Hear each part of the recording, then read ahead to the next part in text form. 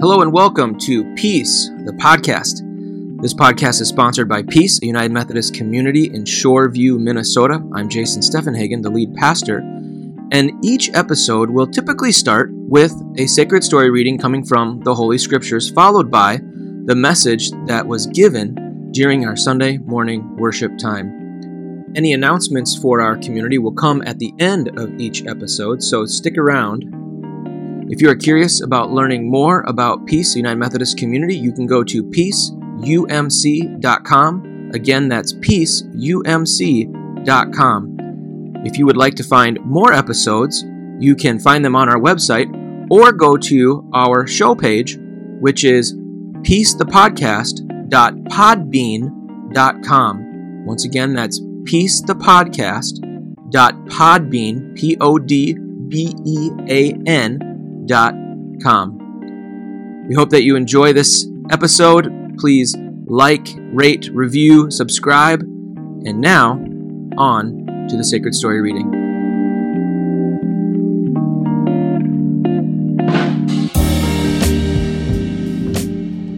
So, I'm working down in Tennessee, and part of my job, I got to help with this chapel experience every Thursday. One time after we got done, this young woman walked up, and she said, "My parents are pastors in the Vineyard Church movement, and they met these other pastors over in England, and they have a son, and he's got a band, and I think you might like their music." And I'm like, well, that's really random, but okay. And she's like, "I'll send you a link." And I said, great.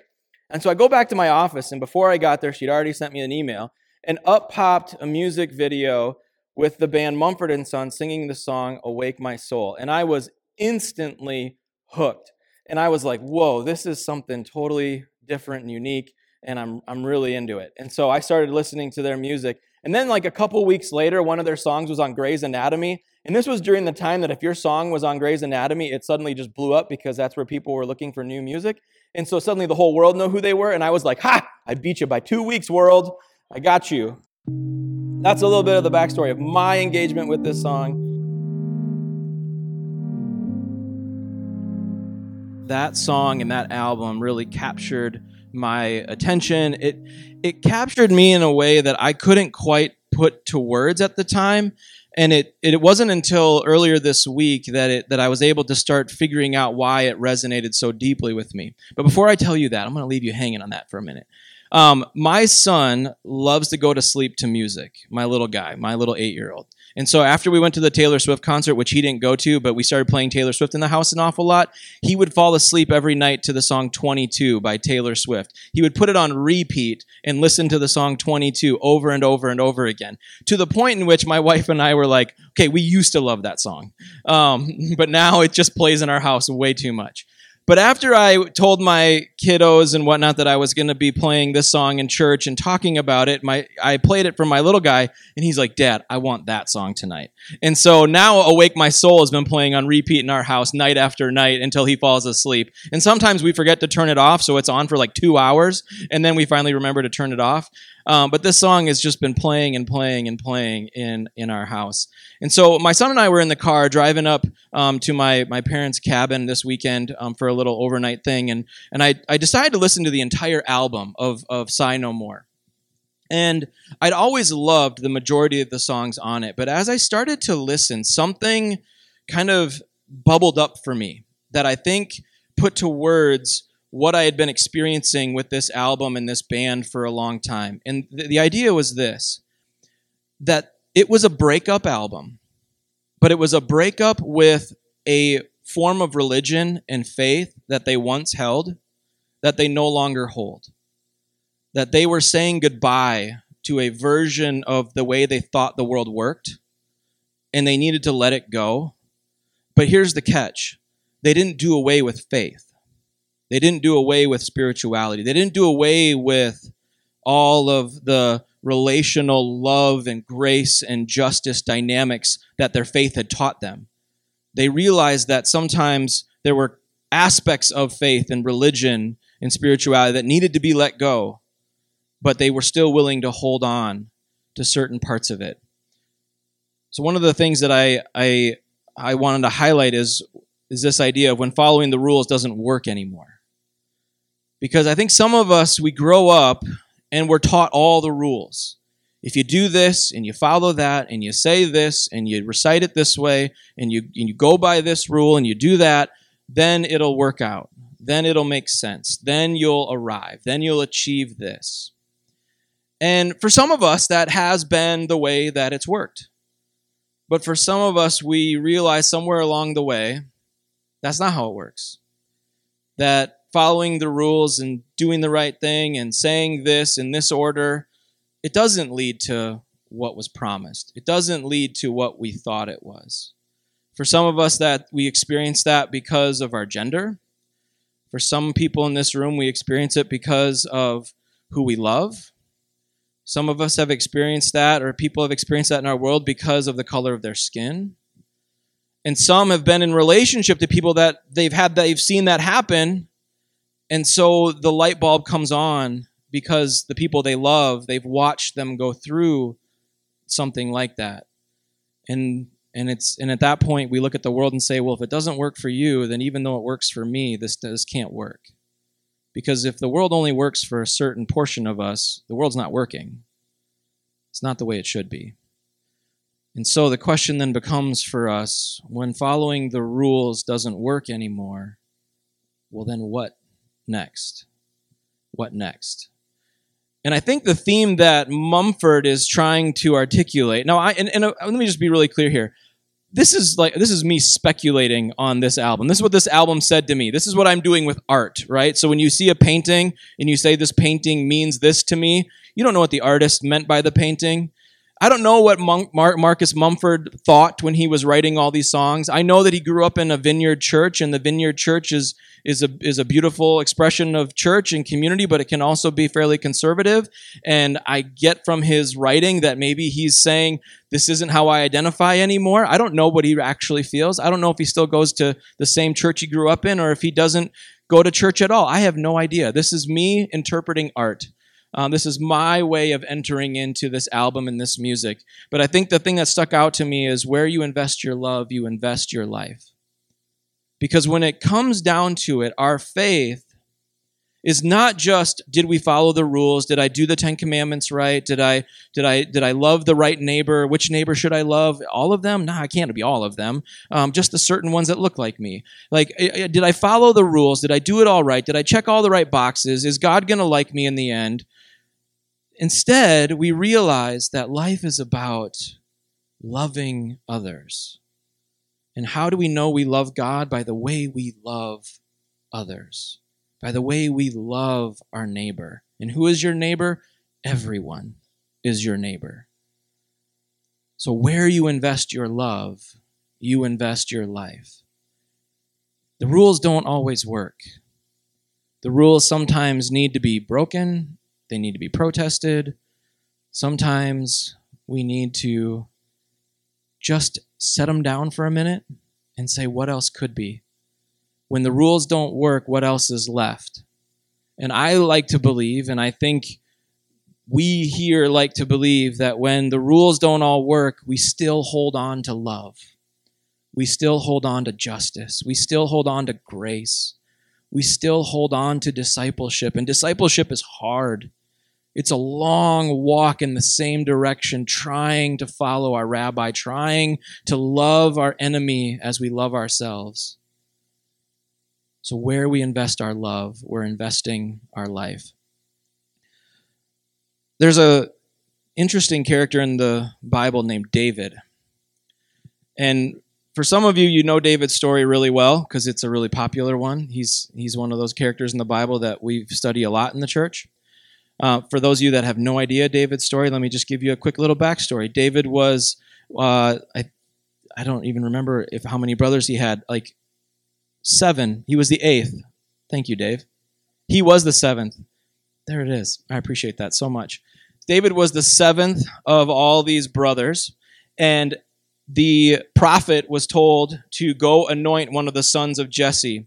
And he started with the oldest, who looked most like the kingly one, and was told no, no, no, no, no, no, 6 times.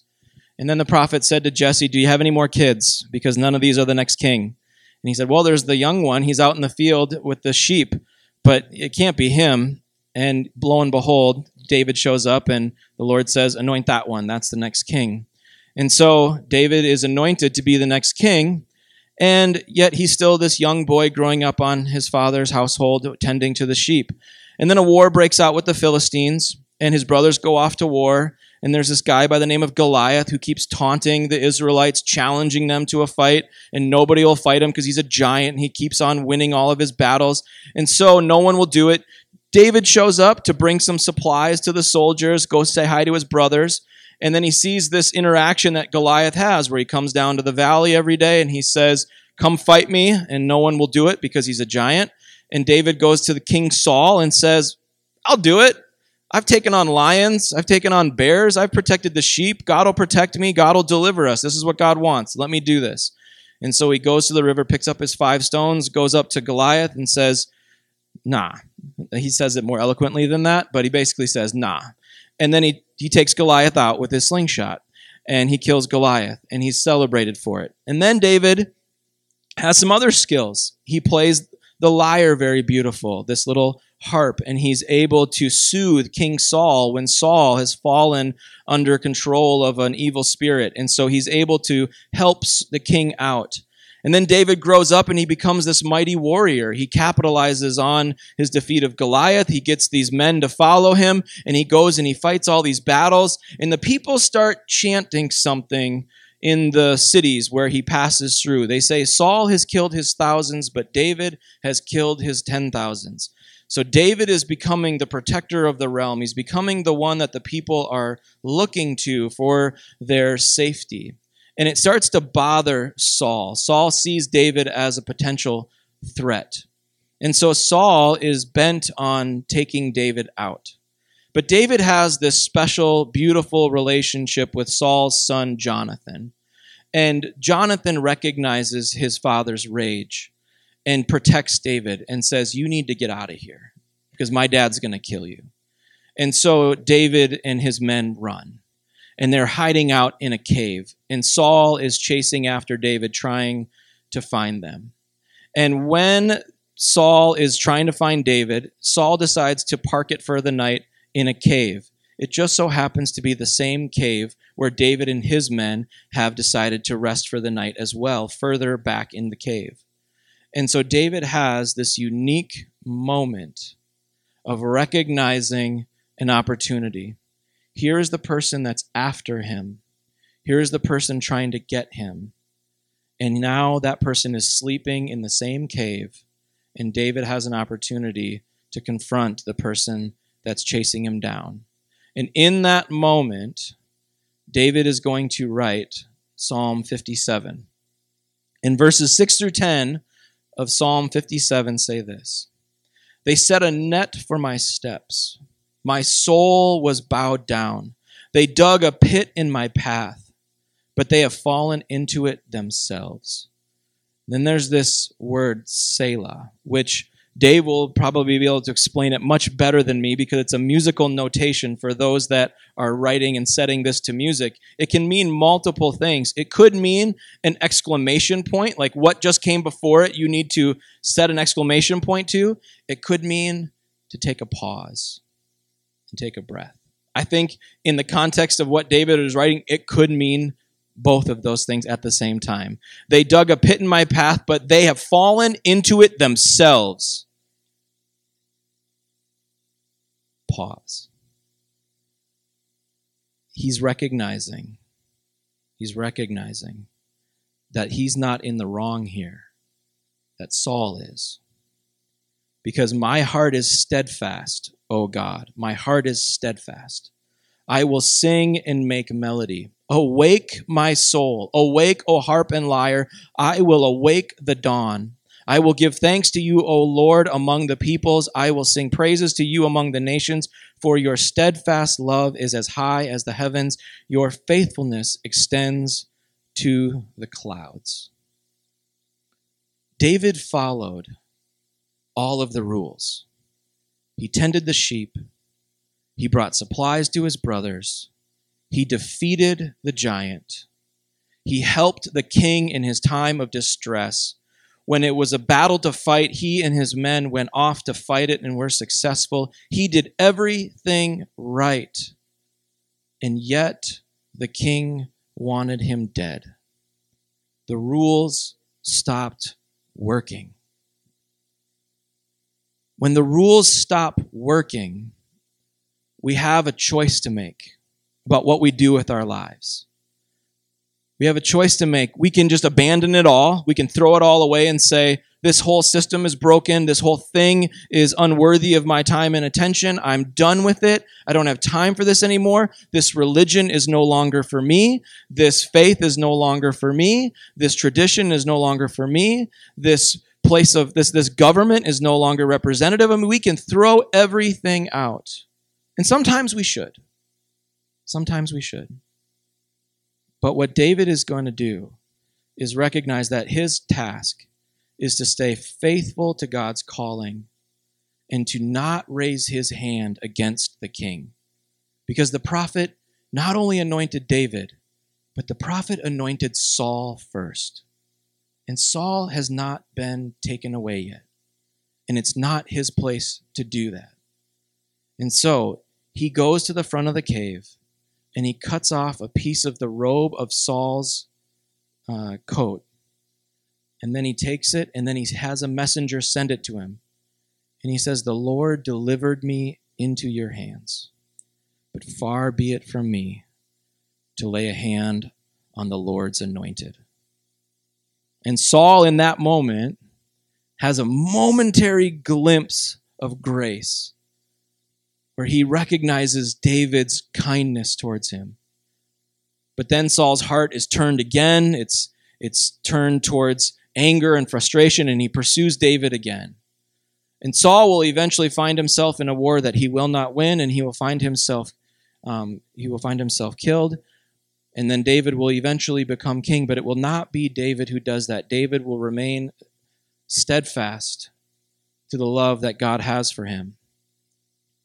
Because I think what David is learning, and again, I'm speculating here, right? I don't know David's heart. I can try to figure it out. I can mine the scriptures. I can wrestle with it, and I can wonder. But ultimately, I'm just trying to figure out what is going on in David. Just like I'm trying to figure out what is going on in this Mumford album, I can try to figure out, and I think what's going on in David's heart. He's saying that there's a way to be king, but it's not like Saul. That sometimes these rules don't always add up to the way you think it should, and you need to do things differently. You need to be a person of grace, a person of justice, a person of love. You can't always fight back the way they want you to, because then you're fighting on their terms. We have to think of a more creative way to go forward. And so David is going to offer Saul these glimpses of grace to try to turn Saul's heart, trusting that this way, this new way, is the way forward. But in order to do that, and this is a line straight from the song, your soul you must keep totally free. Because once we start fighting the battle they want us to fight, once we start fighting in the way they want us to, that's when our soul gets captured by this way of engaging the world. And let's be honest, it's tempting to want to fight that way. It's tempting to want to make enemies out of the people who have made us the enemy. It's tempting to want to say, you're the problem, when there's a system behind all of this. When there's a mantra, when there's a way, when there's a flow that people are caught up in, and they can't even see that they're caught up in it. It's easy to want to make a person the enemy, instead of recognizing there's something much deeper going on here. We don't change hearts and minds by attacking people. We change hearts and minds through love, through patience, through faithfulness, through goodness. We have to keep our souls free, because once we give in, that's when we start down a road that it's really hard to come back from. I think for me, that's one of the challenges I have, both when I think about the way our government system works, whether it's the prison system or the education system or the economic system. You name the system, they are all at times, or if not always, corrupt or bent towards one group over the other. And I want to fight it, and I want to get mad at a person, but it's a system that's the problem. How can we change the system? And then I get into a conversation with family members around a dinner table, and it's really easy to say, "You're the problem." And I've tried that. It doesn't work. We all know it doesn't work. That it just becomes a finger-pointing session, and then it becomes no more invitation to the dinner table. So how can we enter these engagements, keeping our souls free to love and offer grace, to remain faithful? Because I think the question is really important. Where are you investing your love? Where are you investing your love? Where is your energy going? Is it just anger spilling out? Or are you pouring love into relationships? Are you pouring love into serving those that need serving? Are you pouring love and energy and time and passion and your gifts into areas of the world that need your presence? Where are we investing our love? Because where we invest our love, we invest our life. And that's what faith is. Faith isn't just about trying to get to heaven when we die. It's not just about being in the sweet by and by in the sky. Faith is what transforms life on this dirt. It's what transforms life with other people. Faith is what transforms how we think of ourselves and others and creation. It transforms everything so that this place reflects the nature of love and the divine, so that this place smells a little bit more like heaven, so that this place can be a place where God says, "I want to dwell with my people." We don't transform this place by making an enemy of the people in it. We transform this place through love. Let's pray. God, will you awaken our souls? Will you awaken them to light and life? Will you awaken them through music? Will you awaken them through art? Will you awaken them through good conversation and learning and science? Will you awaken our souls so that they can see beauty, they can see love, they can see grace? Will you awaken our souls, God, to see that fighting the battles that we want to fight in the way that everyone else wants us to fight isn't the way forward, but there's got to be another way. May we turn the other cheek. May we lay down our coat. May we go the extra mile. May we do what we have to do a third way, a different way, an alternative way. May we find a new way, God. May you inspire us through your Spirit with the creativity of an artist to do it differently, to awaken our souls to a new path where we exemplify the fruit of the Spirit of love and joy and peace and patience, of self-control. God, may we exemplify love, because it's only through love, God, that this life can truly be life. Awake our souls. In the name of Christ we pray. Amen.